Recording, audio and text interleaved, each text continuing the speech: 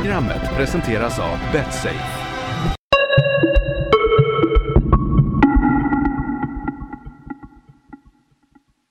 Småprogrammen från Storbritannien rullar in som de ska onsdagar på venström.tv, viasatsport.se, betsafe.com och så en poddversion på iTunes och Acast. Idag med studiokompisar i form av Bojan Djordjic och Bosse Pettersson om aktuella ämnen på uppstuds från Premier League och Englandsfotbollen, som till exempel cupskärmen.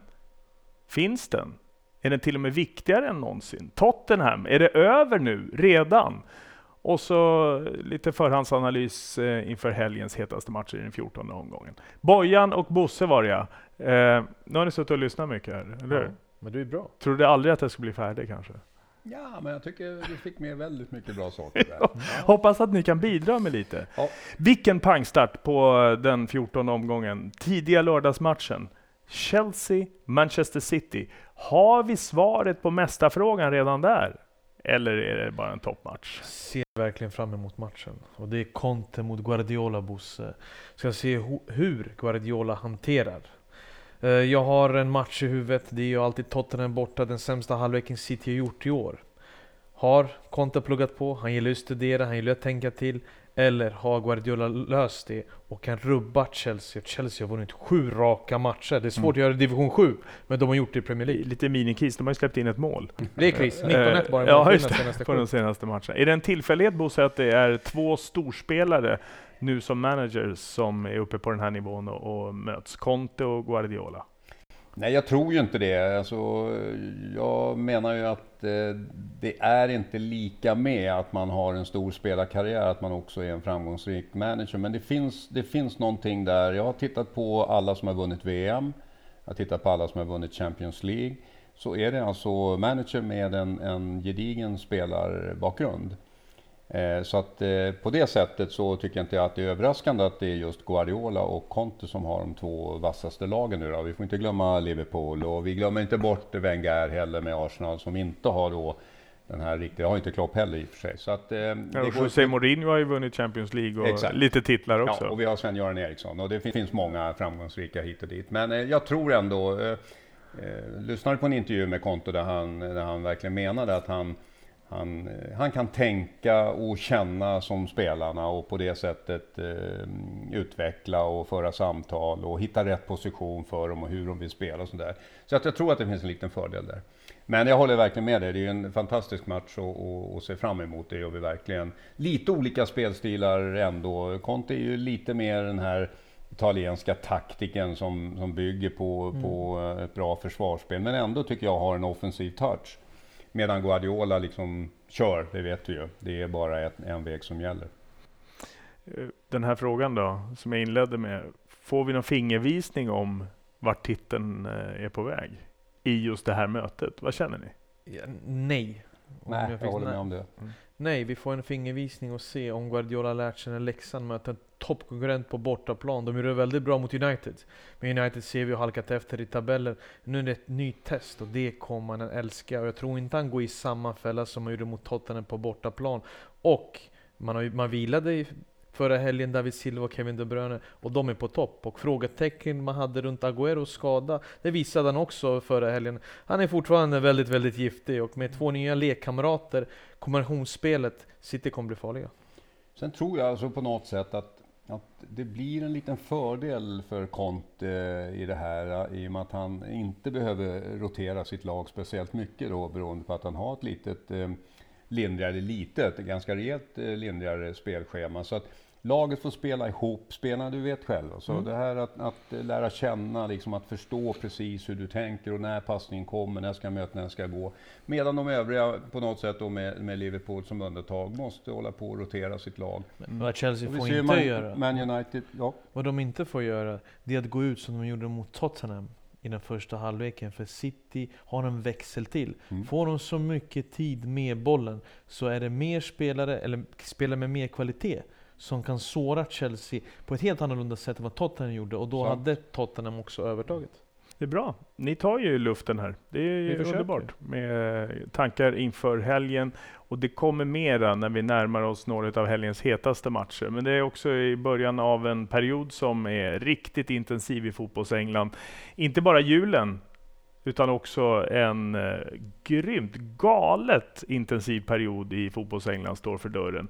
Med någon slags kulmen i början på nästa år. Första helgen, ni vet den tredje klassiska FA-cup-omgången när Premier League-lagen går in. Men den här veckan, och det går lite under radarn, så är det faktiskt den andra omgången. Jag tror inte du kan nämna några möten, Bojan. Kan du det? Nej, det kan jag faktiskt Den andra omgången i FA-cupen. Ja, jag går in alltid den tredje. Ja, du gör det också. Förut gick jag in i den första omgången och Barrow och allt möjligt följde jag. Och Altrincham, hur går det på Altrincham nu? Jag bodde ju där i Manchester, men nu går jag in i tredje omgången, Bosse. Jag får ju vila till januari. 7 januari. Kupera på kuppskärmen. Kuppfotbollens vara eller icke vara, marginaliserande eller till och med, om den, jag puttar över den tanken, om den till och med tanke på att de stora blir så stora och mäktiga, att den är viktigare än någonsin, att rötterna finns kvar någonstans. Fundera på det medan vi tar oss till en sån där kuppmatch som sticker ut i vardagen i fotbolls-England.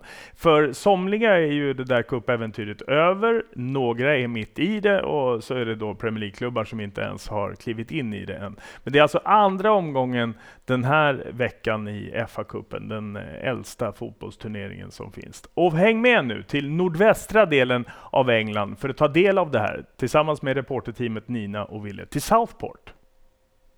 Started coming to watch them with my granddad when I was about 10, and once you get the habit you get stuck in it, and I still come in 40 odd years later. So. A very sleepy town. There's a lot of older people that live here. This is a retirement town really. It's where people come to die. It's what used to be called Southport, the place where people come to die. Vi befinner oss i Southport, en kuststad strax norr om Liverpool. Southport är en stad med en åldrande befolkning. På puben där vi äter lunch så används halva utserveringen som permobilparkering och från vårt bord in till fönstret så är det svårt att få syn på någon under 70. De äldre minns dagarna i The Football League. Klubben som grundades 1881 höll en plats i ligasystemet mellan 1921 och 1978. Och nog var Southport lite av en fotbollsstad. Men just det här fotbollslaget är lite på dekis. Det var länge sedan det var fullsatt på High Avenue. Klubben försöker dock ändå. Bland annat så gäller det att dela ut gratisbiljetter i skolorna. Dock så verkar fotbollsintresserade ungdomar ändå dras till storklubbarna i Liverpool och Manchester. Men de som följer Southport i fotboll, de gör det helhjärtat. Och vittnar om någonting som kanske gått förlorat högre upp i den brittiska fotbollshierarkin. Det som vi också tog upp i förra veckans avsnitt. Lokal anknytning, passion och ett mått av äkthet i skuggan av de stora pengarna. Där en kupplottning kan vara helt avgörande för en klubbs framtid. When I started supporting them in 1958, I remember my uncle used to take me and he used to carry me over the turnstiles and he didn't have to pay for me. The atmosphere was different.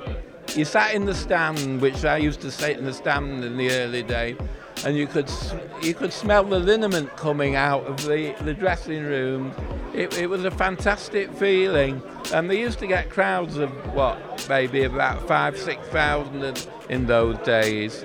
Now they're down to an average of about 1,000 or just under. I mean, tonight we might get 1,500, but it was so different in those days. The atmosphere was fantastic. When we were in the Football League, we did win promotion in 1972. I was about 11 at the time, so that was the first real success I'd seen. With a smaller club like Southport, the camaraderie amongst people, we get to know the other supporters because they get smaller crowds, obviously, but you tend to get to know people.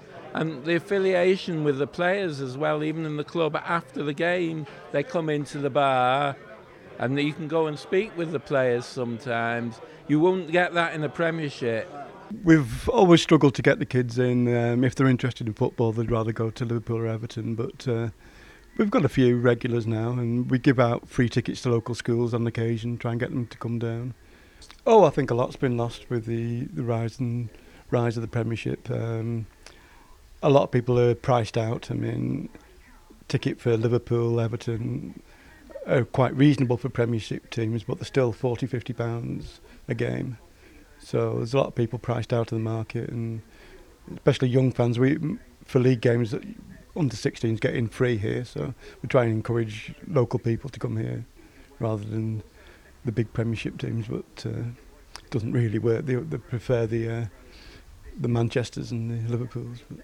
You see, it's the money. There's too much money in the game in England, far too much money. Something should change, but the Premiership is so powerful now that they really run the game. I mean, the FA don't really have a great deal of say because what the Premiership wants goes, you know. So that's just the way it is. Until the revenue starts falling from the TV contracts, I don't think anything will change in this country. I think the friendliness is still the same.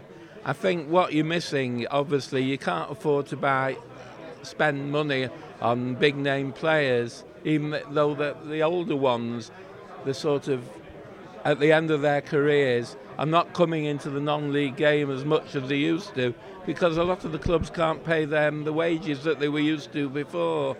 And this is a problem, attracting decent players to the club. Lottningen i första rundan av FA-cupen innebar lite av ett rivalmöte för Southport när man ställdes mot League One-laget Fleetwood. En något mindre kuststad längre norrut. Kanske mer känd som klubben där Jamie Vardy gjorde 31 mål på 36 matcher. Matchen på Hague Avenue lockar en hel del publik från båda lagen och det känns lite grann som att vara på ett välbesökt bottenmöte i typ allsvenskan. Det är med engelska mått ganska bra stämning. Det kastas in en rökgranat på plan i andra halvlek, men den städas undan lika snabbt som den får in. Poliserna hittar snabbt den skyldiga, men de tycks inte riktigt veta vad de ska göra av honom. Det verkar höra till ovanligheterna, även om det här känns väldigt långt bort från Premier League. Matchen slutar 0-0 och hemmalagets supportrar verkar vara ganska nöjda med slutresultatet. I returmatchen så lyckas Southport hålla sig oavgjort resultat i 90 minuter, men efter omspel och förlängning så slutar matchen 4-1 till Fleetwood. Det krävs en hel del för att en klubb som Southport ska ta sig vidare i kuppen, men man törs ändå drömma lite grann. Om att kanske en dag få spela mot ett storlag, ta sig in i ligasystemet. Hur som helst så handlar det lika mycket om pengar här som i de större professionella grannklubbarna. And if you got drawn against a big club in the FA Cup, it's unbelievable atmosphere. It's to try and somehow get themselves back into the Football League. I guess that'll come down to how much they want it and how much. I guess it'll also come down to money within the club. So it's going to take probably a good few years.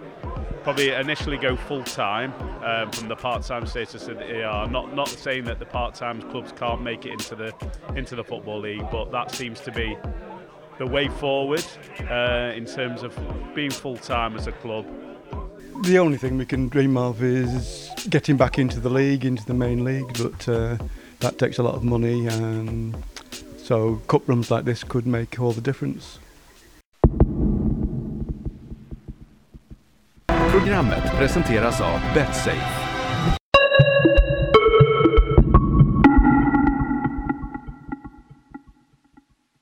Efter besöket i Southport, kuppskärmen, ja, den är ju tydlig, den är uppenbar, men kuppen mer och mer marginaliserad. Är den ändå inte viktigare än någonsin i den där tankegången att rötterna får man inte glömma bort och de här sakerna? Bosse, du brukar vurma för det. Ja, alltså jag vet vad jag står i den här frågan, och det hör ju ihop med naturligtvis historien men också framtiden. Alltså jag har väldigt svårt att se att fotbollen, världens största sport, skulle bli så förnämlig och så ekonomiskt inriktad så att man bara tittar på att göra någonting för de allra bästa. Jag tror att det som gör fotbollen stor och det som gör att vi pratar om den och att vi sitter här, det är just bredden. Och där blir det alltså hela tiden den här situationen att den lilla kan möta den stora. Är själva nerven i det där, och det är uppflyttning och nedflyttning och alltihop det där. Jag har väldigt svårt att se något annat, så därför tycker jag då att cupturnering är någonting alldeles nödvändigt för att fotbollen ska leva helt enkelt. Och det är rätt speciellt också i England med ett professionellt system över 4 divisioner. Det finns ju till och med de som är nere i conference och är rätt hyggligt professionella där också. Det är unikt där egentligen. Ja, det är unikt. Det kommer alltid vara unikt. Men den har ju tappat charmen. Tycker du det? Jag tycker det, för att när jag växte upp i England så betydde FA-cupen så pass mycket att man längtade. Då visste man vem Olshinga mötte, vem Bury mötte. Och då var man intresserad. Just nu, som jag sa tidigare på skämt, men jag går in i 3:e omgången. Och det känns på något sätt att det är då det börjar, för att man är van att de här stora drakarna ska alltid dra i det hela. De lilla lagen, det är deras stora chans att möta deras idoler i vissa fall. Och det ska man alltid ha respekt för. Och går man till Southport till exempel, så ser du också att man väntar bara för att man ska dra den här lotten, och sen får man möta de här spelarna man ser på sina tv-apparater. Men det är ju inte bara, menar jag, den lilla klubben som får ställas mot bjässen, utan det är också som i det här fallet då, Southport och Fleetwood. Och det stannar upp. Jimmy Vardy, Fleetwood. Ja, exakt. Och de gick ju vidare Utanför också. Blackpool. Ska se vilka de fick sen. De gick ju vidare efter omspelet och har Shrewsbury Town på bortaplan. Den är jobbig. Ja. Shrewsbury borta. Jag menar att det finns där också. Ja. Inte bara när lilla möter den men det är deras gigantiska. chans att få möta den stora. Men är det inte lite så här att andra bestämmer vad vi ska tycka om? Alltså jag tror att det handlar lite om att media idag rent allmänt har inte varken tid, råd eller lust att liksom följa det här, utan det blir väldigt fokuserat på det stora. Och det tycker jag, det är egentligen lite tråkig utveckling. Att du inte blir intresserad av det för en 3:e omgången, det är för att då börjar det skrivas om det. Det är då det liksom börjar. Men jag var intresserad förut, jag måste vara ärlig, men det har blivit väldigt mycket. Det blir väldigt mycket. Kanske man har blivit äldre, det finns andra saker att göra förut, om man låser in sig hemma och kollar på varje match jag hinner göra. Och det är bara ärligt, i handen på hjärtat, jag tycker att den har tappat i charm, och det är ibland deras stora lagens fel ibland att man inte ställer upp ibland med de bästa lagen, även i FA-cupen. Och det blir jag irriterad för. Och det är det kanske som gör att jag tappar lusten, för att de inte respekterar turneringen så som de mindre lagen gör. För man ska hjälpa de mindre, och då ska man kunna ställa upp en 11 som är värdig FA-cupen. Ta det på allvar helt enkelt. Ja. En passning till de stora också. Sen är det ju naturligtvis så att första och andra omgången har ju vi inte varit intresserade av tidigare heller. Vi nås ju av den lite mer nu. Det tv-sänds på ett annat sätt jämfört med tidigare. Det är ett större utbud. Du måste välja. Ja, vi såg det med Salford förra året. Exakt. Så att det är inte så konstigt att det är i 3:e omgången du kliver in. Jag tycker inte du behöver ha dåligt samvete för det. Ja, jag har lite faktiskt. Nej, jag tycker inte du behöver ha det. Nej, det behöver du inte ha. Jo, nu ska jag bevisa till dig att nästa år, då är jag inne i omgång 1. Tillbaka till Premier League i toppen. Tottenham Hotspur ut ur Champions League förra veckan. Och så förlust den första nu då i mötet med Chelsea i senaste Premier League-omgången. Är det över redan nu? Jag räknade inte Tottenham som titelkandidat. Champions League-platsen, ja. Och just den fjärde tänkte jag att de skulle sikta in sig på. För att jag visste att någonstans innerst inne ett lag som Chelsea, Liverpool skulle bli starkare i år. Att topplagen skulle prestera på ett helt annat sätt än vad de gjorde i fjol. Vi snackade väldigt mycket att Arsenal hade en dålig säsong, men ändå så kom man före Tottenham till slut, och då vi hyllade Tottenham. Så på någonstans så måste vi också gå tillbaka, och förra säsongen kommer inte upprepas på ett bra tag. Och det ser vi också med Leicesters placering i år. Är det så, Bosse? Ja, det är klart att det finns delar av det där som jag ställer upp på. Alltså jag tycker det var en sorglig upplevelse att se Tottenham senast mot Monaco dit, som är ett väldigt knackigt lag. Och sen då, om jag förstod Pochettino rätt, så ville han ha ett riktigt bra lag sen hemma då i derbyt mot Chelsea, och så torskade han det, och så han liksom, det blev ingenting med det. Men var det inte Champions League-platsen vi skulle jobba för så mycket? Och var det inte det som var drömmen? Varför inte ta vara på den när det var någonting annat som du tänkte? Nej, men också? jag tänker så här, Ola, att jag tror att han var ganska medveten om att han inte skulle klara Champions League-avancemang. Utan istället se till att jag har ett riktigt, riktigt bra lag mot Chelsea. Och de var ju inte så långt borta där. Nej. Och försöka fixa fjärdeplatsen på det sättet. Men jag tror att det också var en markering för Pochettino gentemot sina ägare och tala om att ska vi vara med på den här nivån, ska vi vara med här nu, då måste vår trupp bli som konkurrenterna. Vi måste ha minst 2 uppställningar, kanske till och med 3. Så okej, om vi nu kvalificerat för Champions League inför nästa säsong, så för tusan var med nu kring sommartransfer och det, så till att vi preparerar på ett annat sätt. Jag säger inte att det är så, men jag kan tänka mig att han tänkte lite så medvetet. Att markera upp. Ska vi vara med här så behöver vi ha trupp för det. Och på så sätt så förlorades den där titelmöjligheten kanske redan i somras när man inte breddade rejält och köpte in en bredare och djupare trupp. Nej, det är väldigt viktigt för honom att samla truppen nu. Det har varit en tung vecka, men det måste man glömma. Man måste vara i nuet. Man måste börja plocka poäng, vinna fotbollsmatcher. Mentalt starka, de lyckades för 2 veckor sedan vända mot West Ham. Men sen kom den här förlusten mot Chelsea då man dominerade matchen i 44 minuter innan Pedro skruvade in den i det bortre krysset. Och då tappade man mycket mentalt. Jag skulle vilja se Tottenham ibland i de här toppmatcherna att verkligen spela i 90 minuter och försöka plocka med sig resultat. Och vi vet att Tottenham på Stamford Bridge har inte vunnit sedan 1990. Så någonting ligger i det hela också. Men de gjorde en väldigt bra första halvlek, det får man inte glömma bort. Och du gjorde mål på Chelsea. Ja, och sen alltså, det du säger nu, jag kommer ihåg så väldigt väl första intervjun med Pochettino när han kom till Tottenham. Hans absoluta främsta grej med Tottenham, det var att ändra mentaliteten i klubben, alltså försöka få fram det här vi kallar för vinnarmentalitet. Och det har han fortfarande kvar att jobba med, för det är ju som du säger, alltså när det liksom brinner till, då är man inte riktigt där. Men man var ändå ganska nära, vill jag påstå, att knyta upp svansen på Man får Chelsea. inte glömma deras första förlust i år ändå. Så nu har de etta i den kolumnen och det är ju starkt i sig, även om vi nu kanske låter det som att kritisera dem, men de vill ju efter den här 4:e platsen. Men det är också märkligt, jag vill åka ut Champions League för att kvalificera mig nästa års Champions League. Ja, det är ju lite bra, men alltså, på något sätt måste man kunna förklara varför han åker dit med ett Kalanka-gäng. Men du förstår ju för supporternas besvikelse. Ja, det gör jag. Jag också som neutral, man blir ju upprörd. Vänta nu, visa det är något respekt. som Vi är har fel. längtat efter det här, då är det någonting fel. Tottenham som är hemma på White Hart Lane till helgen mot Swansea. I fullversionen i TV och i podden så går vi in på några av helgens hetaste matcher. Bara en påminnelse. Venström Television på Facebook. En tumme upp där så får ni hela flödet av småprogrammen från Storbritannien. Programmet presenteras av BetSafe.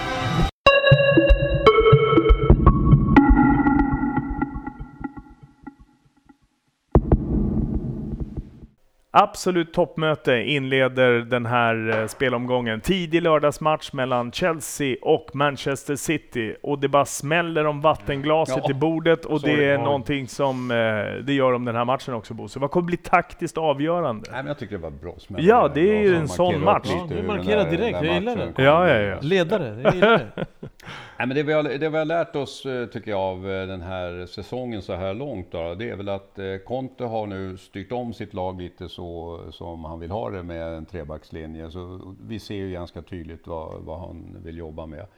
Guardiola blir ju lite svårare, för att jag har en känsla av att han fortfarande, trots att han har sin spelidé, han vet väldigt tydligt hur han vill spela fotboll, men ändå skruva sitt lag modellmässigt lite beroende på vilka han möter.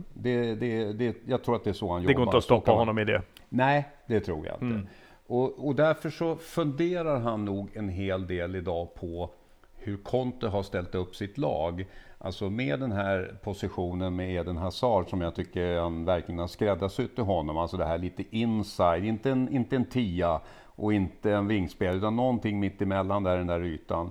Han har också hittat en, som du har varit inne på ofta, Bojan, hittat en väldigt speciell roll till Pedro, som liksom ifrån sin position där ska ligga och bli liksom någon topp på något sätt utifrån höger, för att Costa ska kunna röra sig ganska fritt. Så tycker jag att man kan säga. Annars är det ju liksom det är en trebackslinje, och det är Alonso, det är Cahill.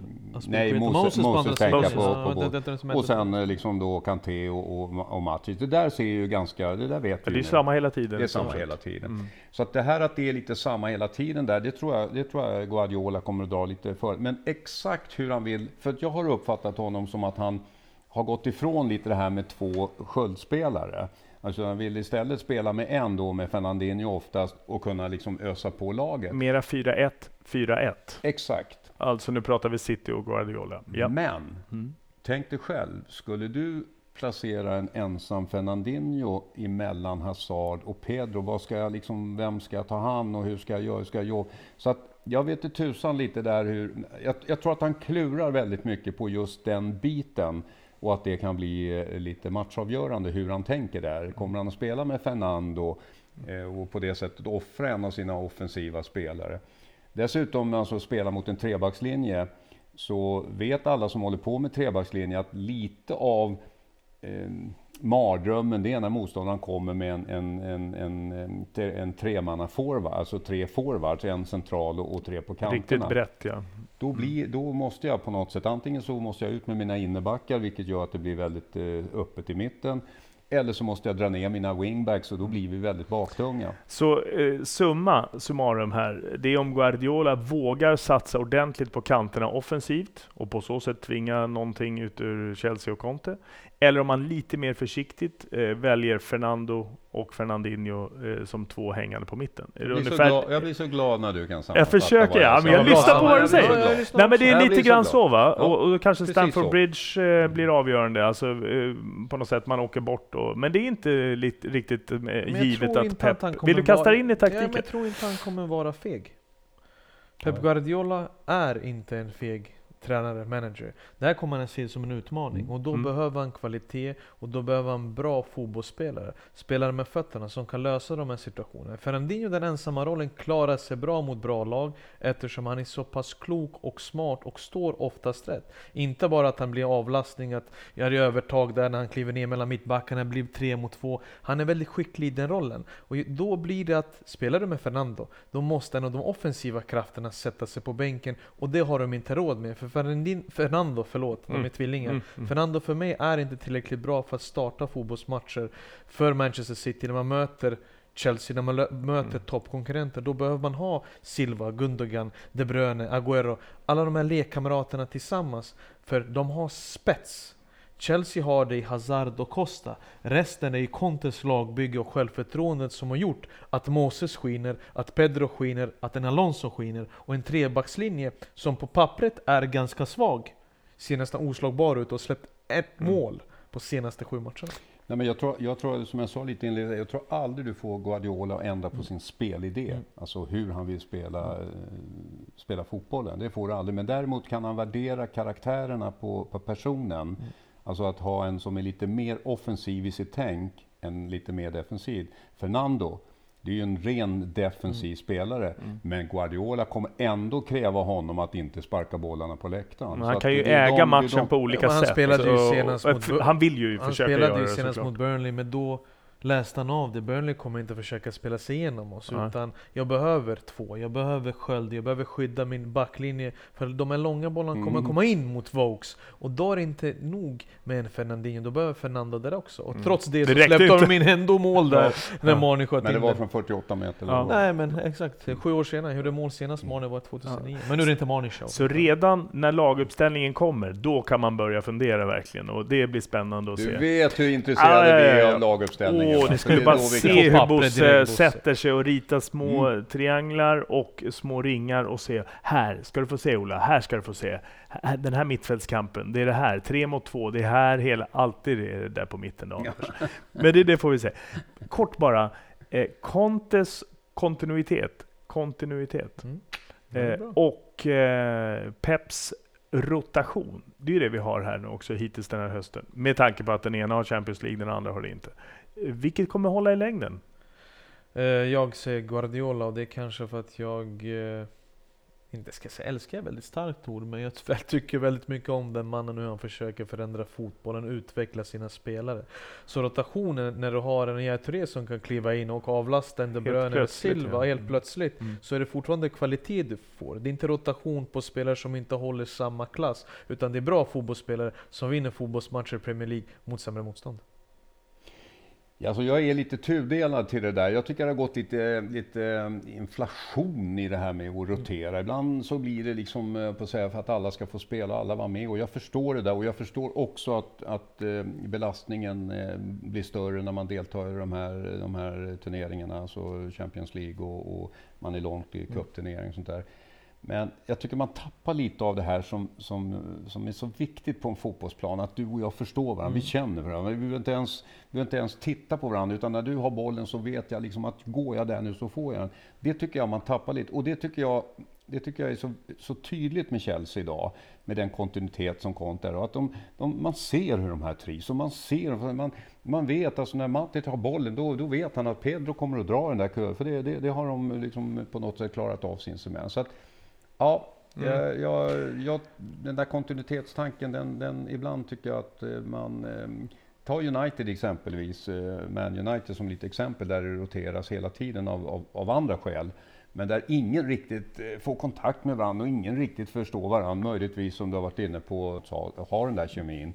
Men det räcker inte med 2, utan du måste ha kemiska lösningar på många ställen. Och någonstans tycker jag det har blivit också att inte bara Guardiola då, som filosofen, men det är nästan så att många tränare och deras filosofier är nästintill viktigare än att vinna matchen. Det har blivit så att man ska kunna ändra på spelares sätt att agera, och man ska visa upp olika spelsätt, och man ska modellera och modifiera och förändra. Alltså det blir någon slags finhetsfaktor i bara att ändra för att jag kan, och jag ska visa upp hur duktig och skicklig jag är med cap och svärd och sådär, snarare än att fan, ut och vinna en fotbollsmatch. Jag vet inte vad ni har för... Jag tror Pep har vunnit en del matcher under hans tränarkarriär. Det tror jag. Även om folk säger, jo men han tränade ju Barcelona och Bayern München. Nej, men nej, det är inte världens enklaste sak att vinna titlar. Jag är full av beundran över hur han gör. Och han gör det också ofta just för att han ändrar och fixar och modifierar. Men generellt sett så kan jag känna att det har blivit för viktigt att komma med sin perm och sin filosofi snarare än att bara försöka vinna matcher. Jag vill också jobba i studion varje helg, men vi måste rotera, eller hur? Man måste samla kraft och sen kommer man tillbaka, Bosse. Du ser, jag fått till det nu. Fick jag till det? Nej, men det ligger någonting det här att spelet går ju trots allt ut på att sparka bolluslingen i mål. Själv kom jag just från att ha suttit på bänken i helgen här, så att det var en rotation där. Ja. Men tillbaka i Premier League-studion den här helgen. Fler matcher. West Ham, Arsenal. Hammers krigade sig till en välbehövlig poäng borta mot Manchester United, 1-1 senast. Arsenal tog sig tillbaka på vinnarspåret igen efter en massa kryss. 2 i ligan och en i Champions League. 3-1 mot Bournemouth. Finns det fortfarande något problem att lösa, eller november över? Mittfältet, och det är ju Arsene Wenger huvudbry, eller huvudvärken han har när han sätter sig ner. Visst är det viktigt att vinna fotbollsmatcher, och det gjorde de inte i fjol eller 2 år sedan. De tappade poäng när de inte spelade på topp. Just nu spelar de inte på topp, men får in poängen. Problemet, vilket par väljer han på innermittfältet? För han har ju valt, det är ju mellan Elneny, Coquelin och Xhaka. Och han har ju försökt, men trots allt så dominerar de inte matcher. Är det där de inte då får de inte mer Özil. De får inte tag på det. Även mot Bournemouth såg under stora delar av första halvleken, de var utspelade. Det var Arthur som dominerade ett mittfält mot spelare som man betalade 30 miljoner pund för. Och så ska det inte vara. Man tappar då Özil. Han blir ju den gamla Özil då. Han gör med sig lite, vill inte ta tag i matchen på samma sätt. Men ljuspunkten är Alexis Sanchez. Han har varit fenomenal. Inte bara målen, assisten, utan det jobbet han gör för sitt lag. Och det sänder ut rätt signaler. Vad säger du, Bosse? Nej, jag delar den analysen faktiskt. De saknar kommer ni ihåg Liam Brady? Inte jag, namnet ja. Absolut. Men alltså en riktigt skön central mittfältare som kan göra lite extra med bollen och slå de här lite extra passningarna. Alltså, men nu är vi tillbaka på den tid då 2 poäng gavs för seger och man kunde passa hem bollen till målvakten och den kunde ta upp bollen med händerna, och Highbury hade ett par decennier kvar och så vidare. Och Bosse var ute och dansa och var vig. Han är fortfarande. Nej, men det var... Ja, tänk vilka tider det var. Förlåt. Nu måste man ju stanna till där en stund. Det var en fin tid. Nej, men jag delar din analys, verkligen. Jag tycker att utan Cazorla där så saknas det kreativitet. Det jag är mest besviken på, det är nyförvärvet Granit Xhaka, som jag tycker är så här långt sett ett frågetecken. Det som är positivt med Arsenal, tycker jag, det är att man har gått ifrån sidled till djupled. Alltså går rakare på mål idag än vad man har gjort tidigare. Och det är ju mycket omplaceringen av Sanchez till en spetsposition. Walcott har varit bättre än varit på länge. Så att det har blivit ett mer rakare spel, även om formen så där för dagen inte på topp i Arsenal, så tycker jag ändå det är positivt. Den poäng som West Ham lyckades lugga borta mot United. Jag fick uppfattningen av direkt efter slutsignalen, man ser reaktionen, att där från ett lag i spillror där ingenting har suttit ihop under större delen av hösten, så hittar de någonting där. Och det såg jag efter slutsignalen. Ni fattar vilken analys jag drar. Nej, men ändå, alltså jag tyckte att jag fick en känsla av att det där tändes det någonting. Fick du det? Jag fick det. Nu ser de ut som ett lag igen. Ja. Det är ett lag som... Även i matchen. Exakt, men de var inte nonchalanta längre. Många spelare tog tag i sig själva och gjorde saker de var bra på även förra året. Viss hybris kan man få när man har så pass stark säsong och man tror att saker och ting kommer lösas av sig själva. Vi behöver bara komma ut, ställa ut skorna, så vinner vi det här. Och nu var Noble tillbaka också. Senast det hjälpte mycket. Man gick tillbaka in i duellerna, var bättre med bollen, var inte lika nonchalant längre. Det var inga märkliga intervjuer efter matcherna, utan den här poängen betyder mycket. Den här veckan, eller förgångna veckan, har varit väldigt viktig för dem mentalt. Man förlorade för 2 veckor sedan mot Tottenham, då man hade 3 poäng. Sen hade man 1 och då var man besviken. Det blev 0. Och åka till Old Trafford och göra så stark insats och få med sig där betyder väldigt mycket för Village. Nu i lugn och ro kan man koncentrera sig för Arsenal. Ja, lugn och ro. De har Arsenal nu och så Liverpool härnäst och så ligacupmatch nu i veckan mot Manchester United. Han är bättre än storklubbarna. Ja. Den tycks ju hålla verkligen. Nej, men jag tycker analysen var ganska bra där. Att, jag tycker det var moraliskt starkt att komma tillbaka i den där matchen, för att de var riktigt utspelade i slutet på första halvlek. Yep. Jag trodde ju själv att det där skulle gå åt fanders, men de höll upp, och det är liksom ett bra tecken när en manager ser sina spelare går ut och liksom kan vända den här saken. Då finns det energi och kraft kvar i ett omklädningsrum. För det har ju varit lite frågetecken. Hur går det med Village och hans gubbar? Helt plötsligt så hade de en forward som gjorde mål också. Diafra Sakho, lite halvskavank på honom när han gick ut. Vi får se. Lördagsderby på kvällen mellan West Ham och Arsenal. Det blir något. Bournemouth mot Liverpool. Det här inspelningen är gjord före Coutinhos fotundersökning. Bara så ni har med det. Vi kan inte riktigt ta ställning till om han är med eller inte, saknas eller inte. Vi kan konstatera dock att han har byggt för mycket under den här hösten. Hur mycket? Han har varit bäst, enligt mig. Den spelaren som öppnar de här dörrarna som verkar alltid vara låsta för motståndarna. Folk vet vilket hot han utgör. Det såg vi även senast mot Sunderland. De hade man-markering. Det har jag inte sett på väldigt länge. Förutom när jag kollar på mina basketmatcher. Att man försöker ta bort den bästa spelaren. Mané har varit en avlastning såklart för honom. Med det här spelet, kreativitet och det självklara. Han kliver in från sin vänsterkant och bara upp den i krysset. Både för Liverpool och för Brasilien. Han kommer saknas enormt. Och det kan vara också skillnad till att man kan tappa poäng. Tack vare den kvalitetsspetsen är borta. Är det så skört? Jag menar, vi går ju in i en intensiv period här nu och det kommer att behövas andra spelare också. Vi såg ju Origi kom in och gjorde mål från kanten nu senast och öppnade matchen senast som de vann.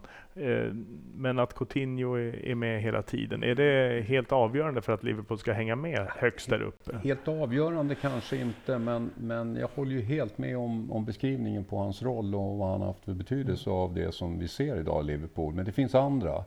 Och det är väl det som oroar lite då, att Lallana är en spelare som jag tycker har varit minst lika viktig för Klopp under den här fina hösten. Som också då är på skadelistan.